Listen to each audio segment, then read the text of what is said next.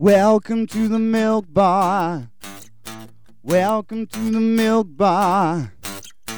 Welcome to the milk bar. Welcome to the milk bar. Welcome to the milk bar. Welcome along to episode 535 of the Milk Bar. Jason Forrest here with you as ever, and coming up on the show we'll be having a chat with Peter Mackie Burns about Rialto, his film which is currently up for a bursary award. We'll find out about people scrolling 40 miles a year. Will Mellor has got the inside info on that one. We'll have Susie Dent on the line chatting about how to enrich our word power to make sure we use some great descriptive words when we're talking to the blind or partially sighted. That's coming up, and talking about a campaign by Guide Dogs for the Blind. And we'll be finding out about the Passion Play. It takes place in a small German village. About half the population get involved. We'll be talking to their Jesus on an event that's been running since the 1600s. And we'll have some fantastic new music too. But first of all, on the 8th of October at the Stafford Gatehouse, I Believe in Unicorns is going to be on stage. Fingers crossed we do. Somebody I think certainly does is Danya Miller. Good afternoon. Good afternoon. Nice to chat to you. Well, good to talk to you too. And this work is the from the pen of Michael Morpurgo. That's right. Yes, it is. It's probably one of his lesser well-known stories. It's a hidden gem. So a lot of people will know Warhorse, for example, which he wrote, and there are he's written an incredible number of books. He's a real master storyteller. But I Believe in Unicorns is a very, very beautiful story. And as I say, it's lesser well known, but a complete joy. Now, you're a storyteller by trade, so what brings you to telling this story of Michael's? So I've been a storyteller for very many years, and my daughter began a storytelling club when she was about 6, and she just announced to me that that's what she was going to do, and she invited friends. I know, and she set up the sitting room, and she always wanted to have food, so I had to go out and buy all sorts of different food. You were head of nibbles, right? Yeah. Yes, exactly. And she wove those into her stories. So she just made up stories, and then she would invite other children to come up and tell stories or a joke or some anecdote. Anyway, one of the mothers at the end of 2 years, in fact, we had huge numbers of children and parents coming in for this storytelling session. At the end of that, one of the mothers gave me a book to say thank you very much, and it was about a librarian who shares stories, and she said, I think this is perfect for, to say thank you. And it was the story of I Believe in Unicorns, and I fell in love with it instantly. Because it was about a little boy who's 8 years old, who doesn't want to go to school, doesn't want to read and write, just wants to be up on the mountains playing. And he's dragged to the library by his mother, and there he discovers that there is as much adventure and excitement and wonder in the pages of the books as there is up on the hillside. It just spoke to me. Now, do you personally believe in unicorns then at the moment? Yes. Good. I can say that absolutely. You have to see the show to understand why I can say that so categorically. Obviously, they're mythical creatures, but the way that Michael has woven this story allows everyone to go out believing in unicorns. But I'm not going to give it away. You're going to have to come and see it. No spoilers. And there are 2 showings, as it were, 1:30 and 4 p.m. So this is a great opportunity for schools as well, if they want to get some groups over to this. Yes, and Michael his books are often read on the curriculum, aren't they? So, yes, I would say we say 6+. But in fact, what I would recommend for schools is that it's 7 or 8+, because actually it's the 8, 9, 10, 11-year-olds who really get to understand the layers of it. And there are layers, again, with Michael's books, often he goes to those dark places. He's not afraid of actually looking at the sadness of life as well as the hope. Well, certainly in the story I've seen on stage, which he explored the tsunami that, of course, hits some very vulnerable parts of the world. Yes. There are many layers to that, and the way these things are presented very often, it does help to bring the whole story to life. And as a storyteller, that is it's part of the job. You have to be able to express this in such a way as people can get the story. Now, are you working with many props, or is it mostly about the tale itself?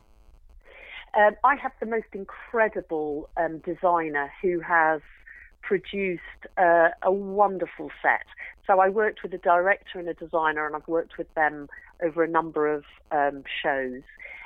So when you come on at the beginning, it looks like it's a pile of books that are misarranged and all waiting to be filed. And we do a book swap, so families are invited to bring a book that's age appropriate, so 6+, that they don't want anymore, that they can bring back to the library, because that's where we start the story. And at the end, because they help me save the books from a burning library, they can do a swap and take a different book home with them. But it's all books, everything emerges out of the books, but there is quite a lot of magic in the books. So there are all sorts of things that you aren't necessarily expecting, including me climbing on the books and over the books and around the books. So it is a theatrical storytelling performance. Some people would say it's just a straight piece of theatre. It is the story which I think always leads everything, doesn't it? But there's a lot of invention, there's a lot of play, and it's definitely visually enticing and magical. And an ever-changing set. It's always going to look a little bit different every single show, which I like too. Yes, that's lovely, isn't it? Yeah, I think that's special. Yeah. And this is part of the magic of Michael's work and all that you're doing with it over here. As I say, it is at the Stafford Gatehouse. It is Tuesday the 8th of October, 1:30 and 4 p.m. So one for an afternoons with schools, and the other one, it could be school groups, or it could be a dash over after you've done your school day and enjoy it with the family. StaffordGatehouseTheatre.co.uk is the website. 01785 619080, the box office number. That's 01785 619080. It's Michael Morpurgo's story told and brought to life and envisaged and everything else that it is by Danya Miller. I believe in unicorns, and it's going to be a treat. Danya, thank you for joining us and sharing some of the tale. Lovely to chat to you. Thank you. Coming up on the 27th of September is the release of Daniel Steer's second single from his forthcoming solo album. This is The Wire. Don't let me go, I forget my name.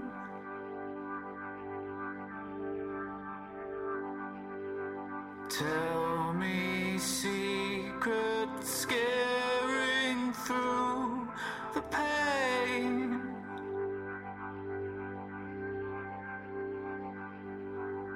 Don't think I can stay away, but I try.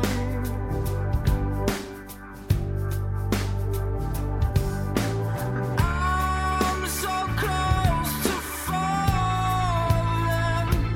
You were the wire running through my veins, and the fire sent to take my pain. My everything, I never wanna leave.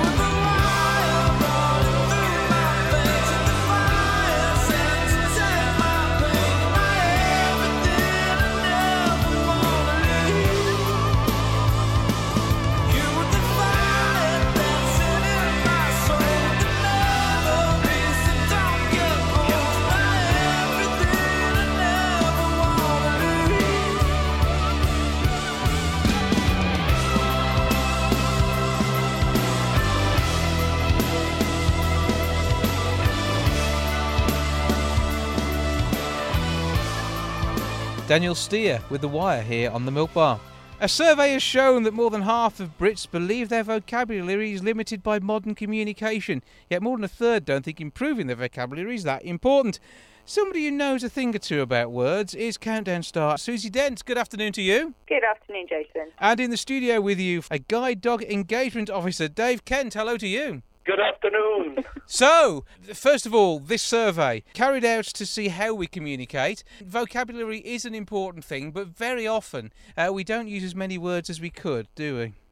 No, I think that's true. I think possibly more accurate would be to say that we use different words. We're using different words these days, and the words that we're using tend to be driven by needs of space and time, at the expense of some of the richer, more, possibly not more beautiful, but beautiful words that we do have at our disposal, but we just don't draw on them anymore because there's not that pressing need. And I suppose from my point of view, I think if we're not careful, they might go away altogether. That would be a great loss because we have these huge dictionaries full of words and they get things added to them, the made-up stuff that people use on the internet these days. But how do you feel about some of that? Because some of these, they must just grate a little bit when you know there's a real word for whatever it was they're talking about. No, do you know what? I honestly don't mind that because I think as long as we play around with language, as long as we remain inventive, as long as we come up with new blends, whether it's, bromance or, I don't know, what one I had the other day, this pre-gret, which I love. Pre-gret is regretting something even before you do it because you know you're going to regret it.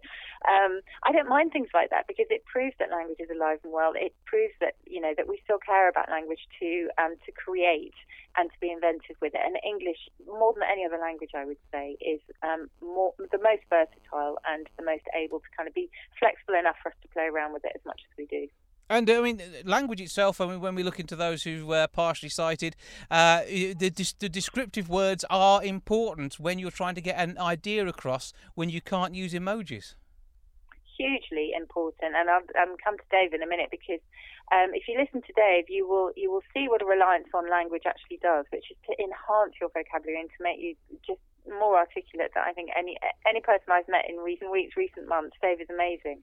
And yes, I think the powers of description are hugely important to people who experience the world around us in a different way, and they're totally reliant on that kind of auditory or verbal experience. And for those sighted companions to be able to convey what they are experiencing in a way that's kind of articulate and evocative and beautiful and fun is actually really important, and that's what increasing your word power can do. So Dave, the language is important when it comes to making sure a guide dog is trained as well, I assume, because they're going to be picking up on spoken word as well as everything else around them. A guide dog has an appreciation of a number of words that is fixed in its mind and that it will react and respond to. You say partially sighted. They have the benefit of some vision, but there are many people like myself who have no vision at all, and that's where language really does come into its own. That's where the power of descriptive language can mean having a reasonable experience or having a really good experience because the person is using language in a way that can bring alive an event or a situation that I'm involved in. And why we're talking about this, a survey that we conducted and released the findings of, which really do throw up some startling kind of results. Like, for example, did you know that 1/4 of people don't think it's important to improve their language skills by improving their lexicon, by learning new words? Now, okay, you could say, well, fair enough, but what that will do is restrict them, and were they to be trying to describe something to me, that would be restrictive. So what we're asking people to do is to think about the language they're using, to think about using language inventively, and to sign up to a guide dog scheme called My Guide. This is where we want to match a vision-impaired person, usually a person who finds it extremely difficult to get out and about, to do ordinary things that Susie and I would take for granted, to partner them with a guide, to train that guide, and to be able to take them out and about on their terms, to enjoy normal events, and to have those events described by people using imaginative language. You don't have to be an expert. You don't have to be a wordsmith or a language expert to really make a vision impaired person's life that much more inclusive, using just the joy and the beauty of the English language that we've accumulated over centuries. Yeah, so you've already thrown the word lexicon at me, which of course I know the meaning of, but wouldn't even think to use in conversation. So when it comes down to it, Susie, if you can be overly descriptive for me and maybe describe your favourite meal in more colourful language than we would normally expect to hear. No swear words, please. Oh, my goodness. Now you've completely put me on the spot. Absolutely. First of all, I have to think of what my favourite meal would be. I think it would be spicy, piquant, salivacious, vegetable. I need to find a synonym for vegetable. Okay. This is really hard. Verdantly green, luscious vegetable curry. And actually, do you know what? That probably sounds ridiculous to most people. But if I was trying to describe what I had on my plate today, hopefully I would do better than that. What do you think, Dave? How about steaming rice, sizzling steak? Yes, I'm a veg too. Yeah. I'm with the sizzling. Yeah, bubbling beef. Bubbling, you see? Dave is a real fan of alliterations. That's another good thing. And we've both been talking today about how wordplay is great for, the tips that we're giving for increasing your wordplay. Wordplay is one of them. Just play around with words. Enjoy them. Enjoy the feel of them. Enjoy the sound of them. Learn a new word every day. That can be really fun. Listen to podcasts. Listen to audiobooks. There's so many ways of enriching your word power. And that goes for all of us, not just for enabling us to communicate with people with sight loss, but also to improve ourselves and to kind of, be able to imagine things in our heads in more evocative ways. Definitely, and play around with words with yourself. Play around with words with your children. Imagine words, invent words, family words.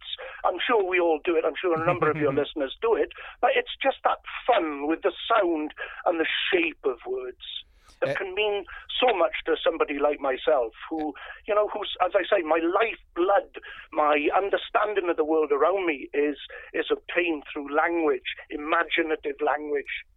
Yeah, use those words, enjoy them, and let's have a brand new word that you think that I probably haven't used before from each of you, and I will try and go and take that out into my world today. Okay, yes, we have got our words of the day, haven't we, Dave? Okay, mine is Mumpsimus. Mumpsimus, 200, 300 years old, is somebody who insists that they are right despite clear evidence that they are not. I know a few of those. Mine is Lallygag, to be slovenly, slothful, and to just kind of let your whole attitude drag along behind you in no rush for anything. I'll give you an added one for an extra there. If you are lollygagging, you're also a bit lamacious, which means slug-like. Well, we definitely don't want to be slug-like and getting these extra 4,500 new volunteers for My Guide by 2023. Where can we go to find out more on all of this?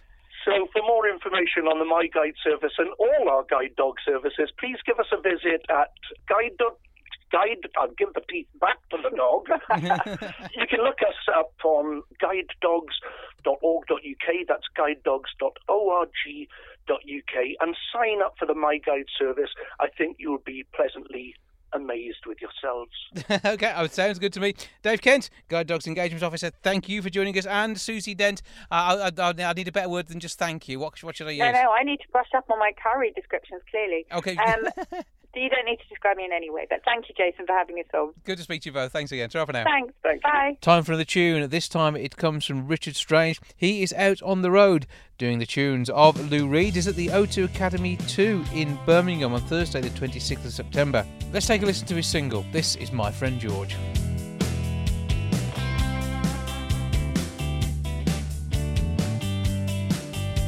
I read in the paper that a man killed with a sword. That made me think of my friend George. People said the man was 5'6". That sounds like Georgie with his killing stick. 'Cause then, hey bro, what's the word? You're talking about my friend George. Hey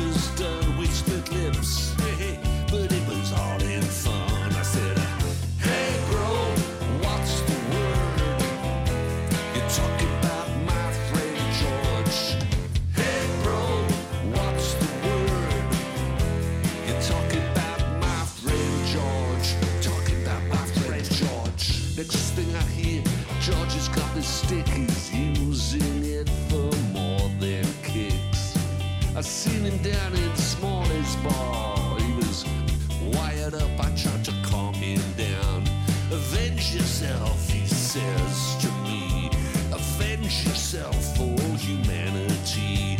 Avenge yourself for the weak and the poor. Stick it to these guys right in the head. Well, the fight is my music, the stick is my sword, and you know that I love you, so please don't say a word. Can't you hear the music playing? The anthem, it's my call, and the last I saw George was him running through the door. I said, hey bro, what's the word? You talking about my friend George? Hey bro, what's the word? You talking about my friend George? You talking about my friend George?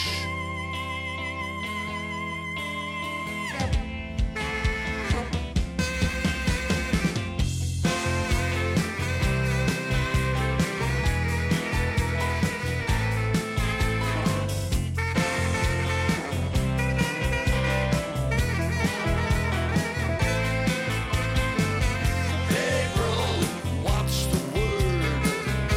You talking about my friend George?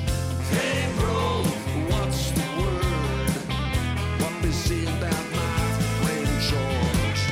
Hey bro, what's the word? Yeah, you talking about my friend George? Hey bro, what's the word?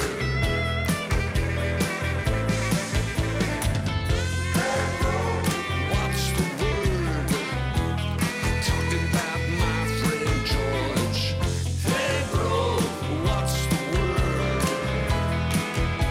My friend George.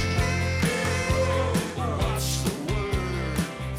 Yeah, you talking about My Friend George from Richard Strange. From bumping into strangers to browsing on the loo, Brits admit they can't stop scrolling on their phone.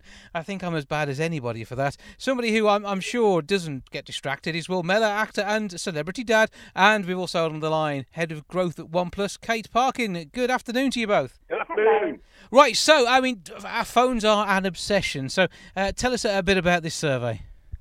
Well, it's a survey. It just shows you how much we actually are on our phone scrolling. Like you said, it's 40 miles a year. I mean, scrolling, and that's like 180 meters a day of scrolling. It's a lot, and it just shows you, how much we are actually just on our phones and scrolling through. There's actually a quiz, OnePlus quiz on social media, on Facebook and Twitter. You can go on and find out how much you actually are scrolling. Do the quiz, but you've got to be honest. Okay, that is the tricky bit, because often we don't like to admit when things like screen time come along on our phones. You think, no, really, I haven't done that, have I? It must be wrong. No, but it's true. You have been on it, and you've got to be honest with yourself. You just got to work out. I've been saying this before. It's everything in moderation. It's fine. It's the way the world is, the way it is. You know what I mean? We're not going to stop it. It's just being aware of what you're doing and where you're doing it. I mean, there's the percentage of people that are actually walking into things while scrolling on their phones, or missing their bus stop, or missing their train stop, is unbelievable. And a lot of this happens in the loo as well, doesn't it? So people are sat there scrolling whilst on the toilet, and that just sounds a little bit wrong. It does, if you put it that way. It does. It sounds a bit wrong, yeah. You end up with numb legs. You've been there for that long. That is bad. Do you have trouble with the kids as well? Do they like to sit in there scrolling? Are they doing their 40 miles a year? I think my kids are well up on their scrolling. They've passed their 40 miles a year. They've gone.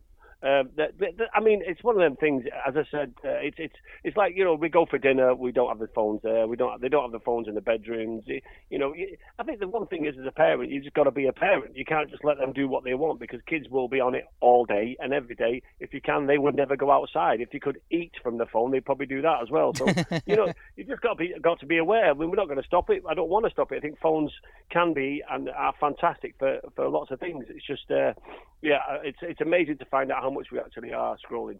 And 51% on Facebook. I mean, that's a busy one. What else are we seeing on the app front, Kate?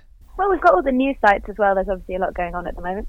And Instagram, I'm currently doing at my house, so I'm very much into the home decoration inspiration at the moment. And so this is what your Instagram feed is full of, different paint colours and the like. But, I mean, for everybody, it is a bit different.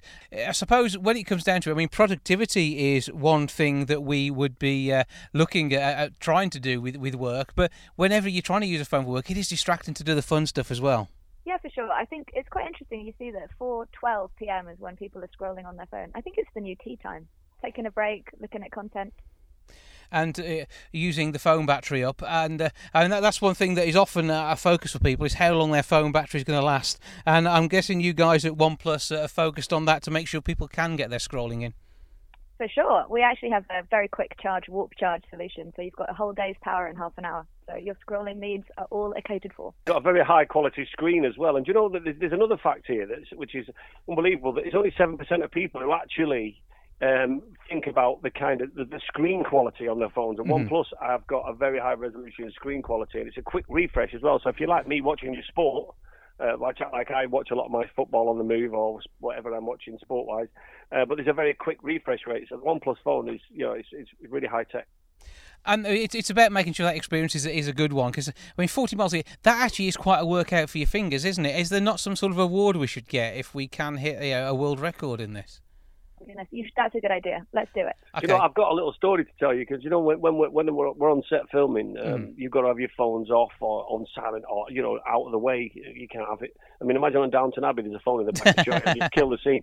But I can't mention the name, but I was doing a scene, and when you're doing a scene, there's two-hander, they call it, two people.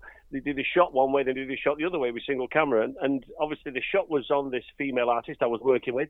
And then they have to turn the camera around on me. So we're doing the same scene, but the shot's on me. So she's behind the camera, and I'm doing my acting, and I'm talking to her, and she's looking down, scrolling her phone whilst I'm acting. And she's not even looking at me. And I actually stopped the camera and said, "What are you doing?" I thought that's how intense my acting is. She couldn't even bother to look at me. She's scrolling through her phone. See, you're such a natural. She didn't need to pay any attention to you. That's what it is. De Niro would not put up with it. It's terrible. Where can we go to find out more about all of this? Yeah, so head to OnePlus Facebook and Twitter and do the quiz. Find out what type of scroller you are. Okay, so check it out. I'm looking out to make sure I'm not embarrassing myself with my scrolling. It's quality, not quantity. Exactly. That's what counts. Will Mellor and Kate Parkin, thank you both for joining us. Thank you. Thank you. Let's take some more music. This is I Sleep More Sound. It's a brand new single from Laura Victoria. I was scared to lose you, used to having you by my side. I was scared to let you go, how would I survive? Then one day I had enough, then one day I fell out of love. And now I sleep more sound when you are not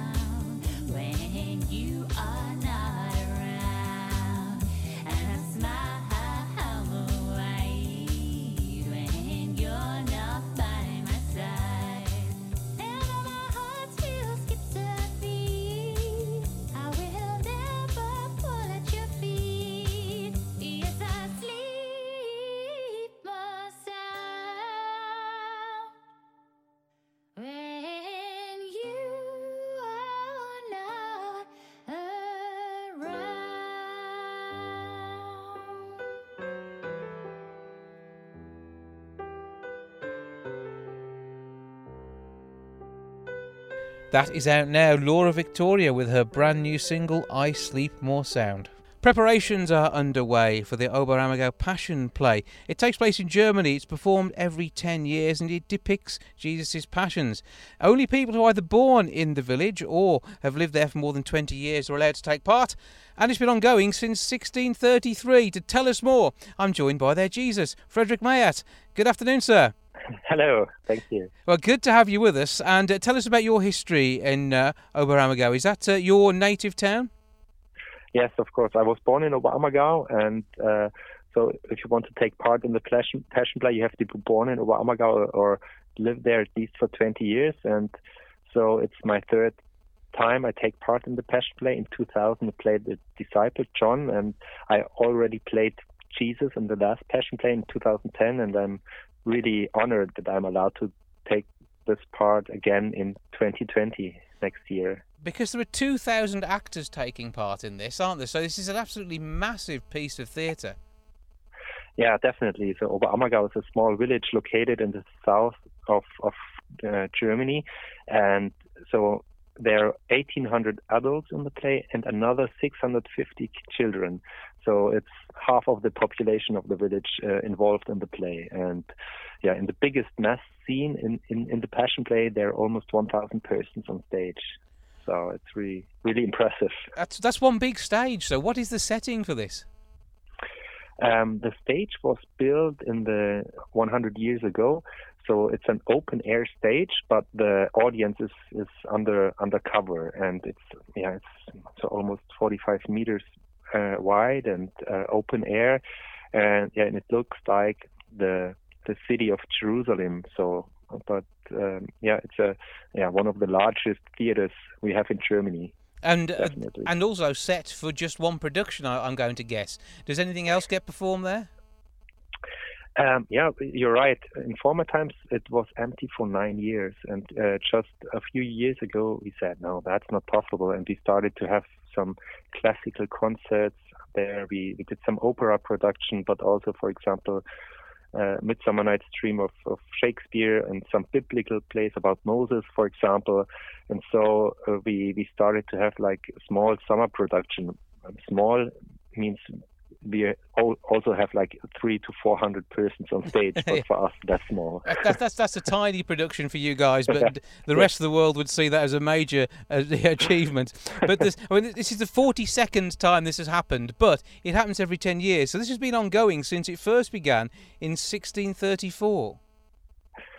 Yeah, it's one of the oldest productions or ongoing theater productions we have. It started in the 30 Years' War, as you said. The Swedish troops brought the Black Plague to our town, and no one knew what was happening in those days. And the people thought it's a punishment by God, and half of the population died. It was a lot of chaos, and then they said, we make a vow, we make a promise to God. If God takes this disease away, we will perform the last days of Jesus Christ every 10 years. And the history of the chronicles say that from this day no one died anymore. And so the first Passion Play then was performed in 1634. And we didn't play, for example, in 1770 because during the days of Enlightenment, the ruler of Bavaria said it's not allowed to show the holiest thing on stage, and he forbid the Passion Plays all over Bavaria.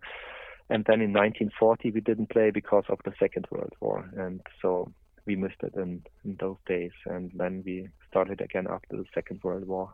But aside from dark days, this has been ongoing, and it takes place over a period of about 5 months. There's 104 performances, and it's a 5-hour play, isn't it?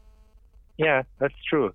Yeah, we start, the opening night is May 16, and then we play 5 times a week, and it's only Monday and Wednesday we don't play, and the last show is in October the 4th, and it's for us it's very demanding, and but everyone is really dedicated to the play, because the first time you usually join the play you're 4, 5, 6 or 7 years old, and then you grow into it, and everyone tries to make it happen. And try, for example, a friend of mine, she plays Mary in the next Passion Play. She's a flight attendant at Lufthansa, and she says, no, I quit my job for half a year I want to be in the play. And it's so important for everyone in our village. And we try everything to bring the best play on stage. And for us, it's also very special. And how many people can come and see the play each time you perform? In the audience, we have around about almost 5,000 seats. So overall, we have around about 500,000 visitors, and half of the visitors come from English-speaking countries. So, for example, that's why it was a very long time. It was a very local play, so until the 1850, 1860. But then there were the first reviews in newspapers in France, and then also in England. And then the inventor of tourism, Thomas Cook from England, came to see the play, and then he brought the first groups to Bavaria, to Oberammergau in 1880. And then he also invited some members of the royal family from England, and they came, and so it got more and more popular here in the UK, and a lot of visitors are since those days are coming to see the play from the UK. And so it's a mixture of spoken dramatic text, musical and choral accompaniment. So is this all going to be in German then? Yes. So it's 2.5 hours, then another break, and another 2.5 hours, and 1/3 of the Passion Play production is music. So we have a big choir on stage, over 100 singers. We have 100 members in the orchestra, but everyone who comes gets a textbook, and most of the visitors, of course, know the story, and they can follow easily the play. And I talked to some persons from England in the last play, and they said no, it was easy to follow the play and to understand what's going on stage. But of course, we play it in German. And the brilliance of just seeing something on that sort of vast scale must be awe-inspiring on its own. We always got a good feedback, so I think the people enjoy it and take something with them. So if you're into the story, I think it's something special, and it's only every 10 years, and it's something special for a year. Where do people actually go to find out more about this? I'm guessing there's a dedicated website and another legion of people selling tickets for this. Yeah, on our website, passionplay-oberammergau.de. Find every information you need, or you just Google it, and you can buy tickets right now. They start from 30 euros up to 180 euros. You find packages, and we have a lot of tour operators here in the UK. They have packages for the Passion Play, and there you find every information you need about the history and everything else. So passionplay-oberammergau.de. That's the website. Go for it. Check it out there. Be part of the once-a-decade experience that you can share with just the 500,000 people. But it's the way we normally consume things these days. Although it's a big audience, it is still a very personal thing, I'm sure, as well. Yes, definitely. We have, if you come to Oberammergau, so we don't have a lot of industry in the village, and we have a lot of guest houses and hotels. And if you go there, you see sometimes if you go to a guest house, you stay with a family, and the members, they are part of the Passion Play, and then you have breakfast with them. Or if you go to a hotel, the boss of the hotel is a member of the Passion Play. So if you come to Oberammergau, it's still very personal, and you meet persons, and you can talk, and I think it's a unique experience to see. It sounds absolutely phenomenal. A massive piece of art, and something which is continued for centuries. Well worth getting yourself along to if you can. Oberammergau's Passion Play is coming up next year. Frederick Mayert there. Jesus, thank you for joining us. Thank you for having me on your show. One last tune for you now. This is Lay Down Your Gun. It's another one that's out on the 27th September, and it's from Nuala. Until the morning comes upon my grassy bed, lay down my haunted head. I open up my heart to anyone who comes. How can I be so bad? with all the love I have.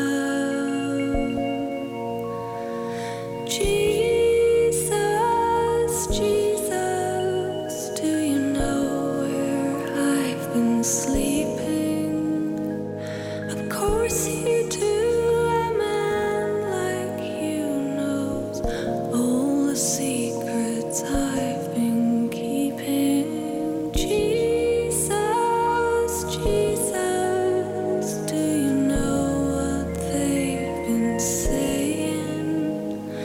Of course you do. A man like you hears everything, not just their praying.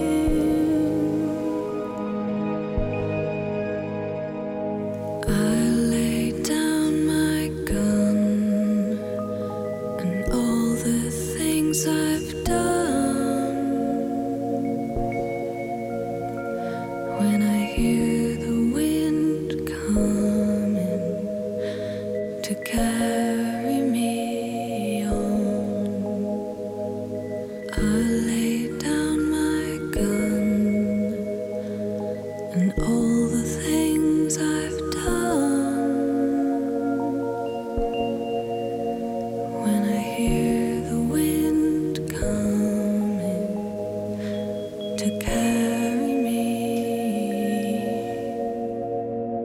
away.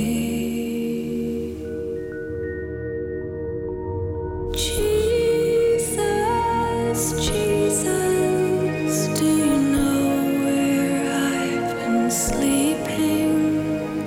Of course you do. A man like you knows all the secrets I've been keeping. Jesus, Jesus, do you know what they've been saying? Of course you do. A man like you hears everything, not just their praying.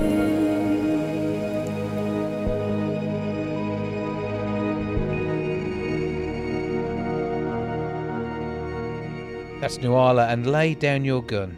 The finalists for the BFI Film Festival Bursary Awards have been announced, with a substantial £50,000 being offered to the winner. This is going to massively help someone in the creative industry. To tell us more, I'm joined now by Peter Mackie Burns. Good afternoon, sir.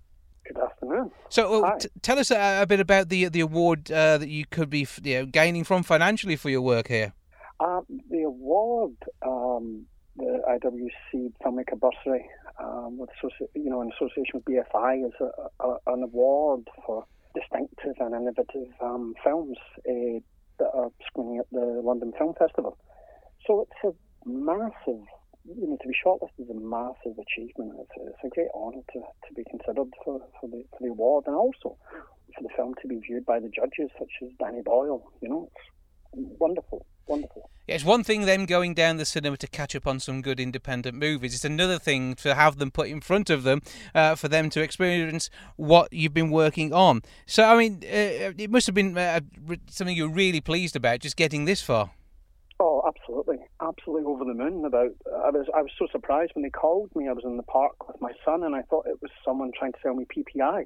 They told me I'd been shortlisted for an award.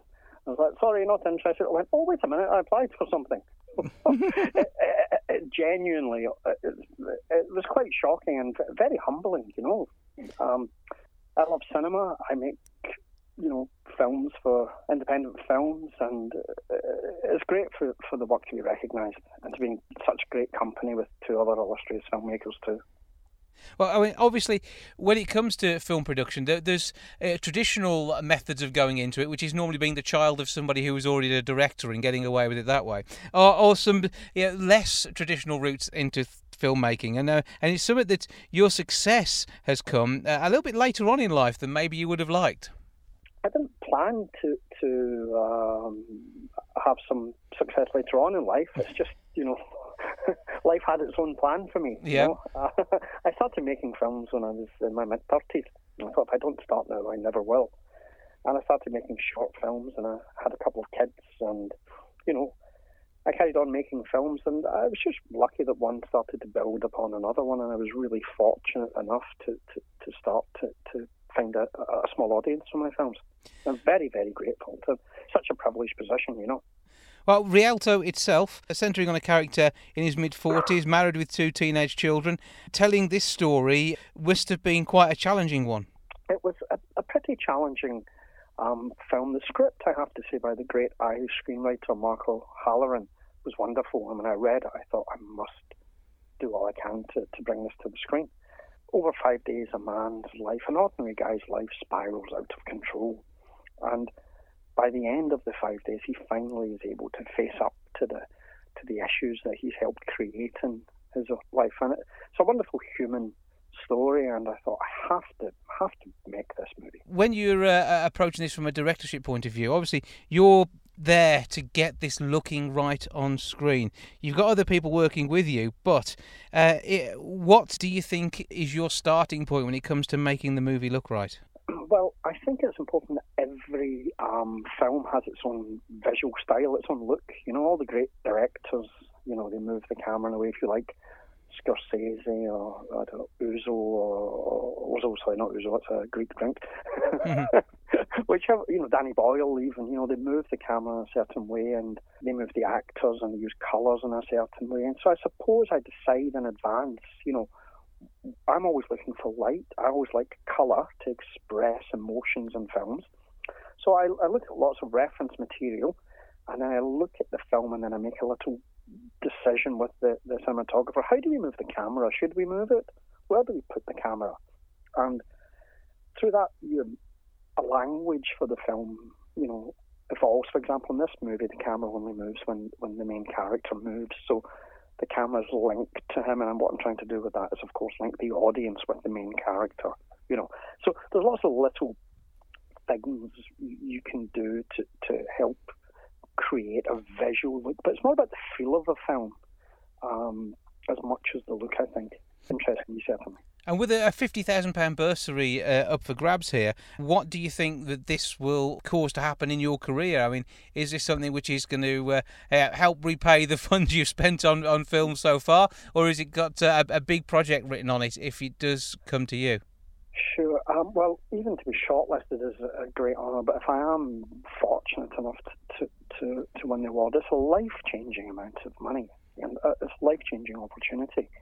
I'd use the money to feed into my next project. It would give me time. Mm-hmm. You know, I would get time to make my next film. I wouldn't have to take, you know, some part-time jobs and things in order to try pay the mortgage and get the film on the go.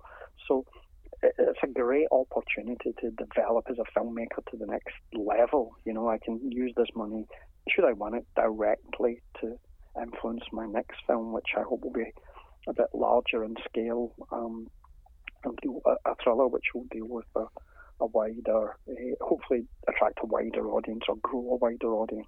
Mm-hmm. And things like the IWC Schaffhausen Bursary Award, I mean, this is vitally important to the British film industry, isn't it? It really does help the independents grow. Absolutely, absolutely. The independent cinema is the lifeblood of British cinema. I love all cinema. I go to see all different types. I happen to be fascinated by people and everyday life, so I want to see that reflected on screen, you know. Mm-hmm. And with the other two directors, to make work that's personal and that speaks to a contemporary audience. This filmmaker bursary, to me, says, you know, that cinema seeks to be inclusive, so it must find new voices from different parts of the society, from different parts of the community, irrespective of age, gender, ethnicity. This bursary will help fund new films for new audiences, and that's the future of cinema. Absolutely. And things like the London Film Festival that's ongoing, I mean, this is another great opportunity to see these films. So can we see Rialto as part of this? Yes, absolutely. We're screening at the London Film Festival. We've been so lucky to be invited to screen there. And if you go to the London Film Festival website, they give the dates of the screening and the tickets and the times and everything you want to find there. But for me, it's a huge honour to be British, to have a film on the most prestigious film festival in the UK and the West End on a Saturday night. It's a dream come true for a filmmaker. And we will be able to see this elsewhere. Obviously, in the Midlands, we would very much like to be able to get our hands on watching this movie, I'm sure. Yes, I believe that they're talking to distributors about doing that just now. My first movie, Daphne, was distributed in the UK and in Europe, so I'm hoping this one follows suit. And I do a tour out into Nottingham, Birmingham and Manchester to all of the independent cinemas with my first movie, and I had some great times doing Q&As with local audiences all throughout the country, and I hope to continue that with this film. Well, it'd be fantastic to see you somewhere like the independent cinema, the Lighthouse in Wolverhampton, so fingers crossed something like that will come to pass. Obviously, with the publicity around this one, that's going to really help getting the word out there. But for now, Peter Mackie Burns, thank you for joining us. Thank you so much. It was a pleasure to speak to you. That's a lot for this week. Thank you so much for joining us for episode 535. Back with episode 536 next week. I'll see you then. Ta-ra for now. Goodbye from the milk bar. Goodbye from the milk bar. Goodbye from the milk bar. Goodbye from the milk bar. Yeah. Goodbye from the milk bar. Yeah.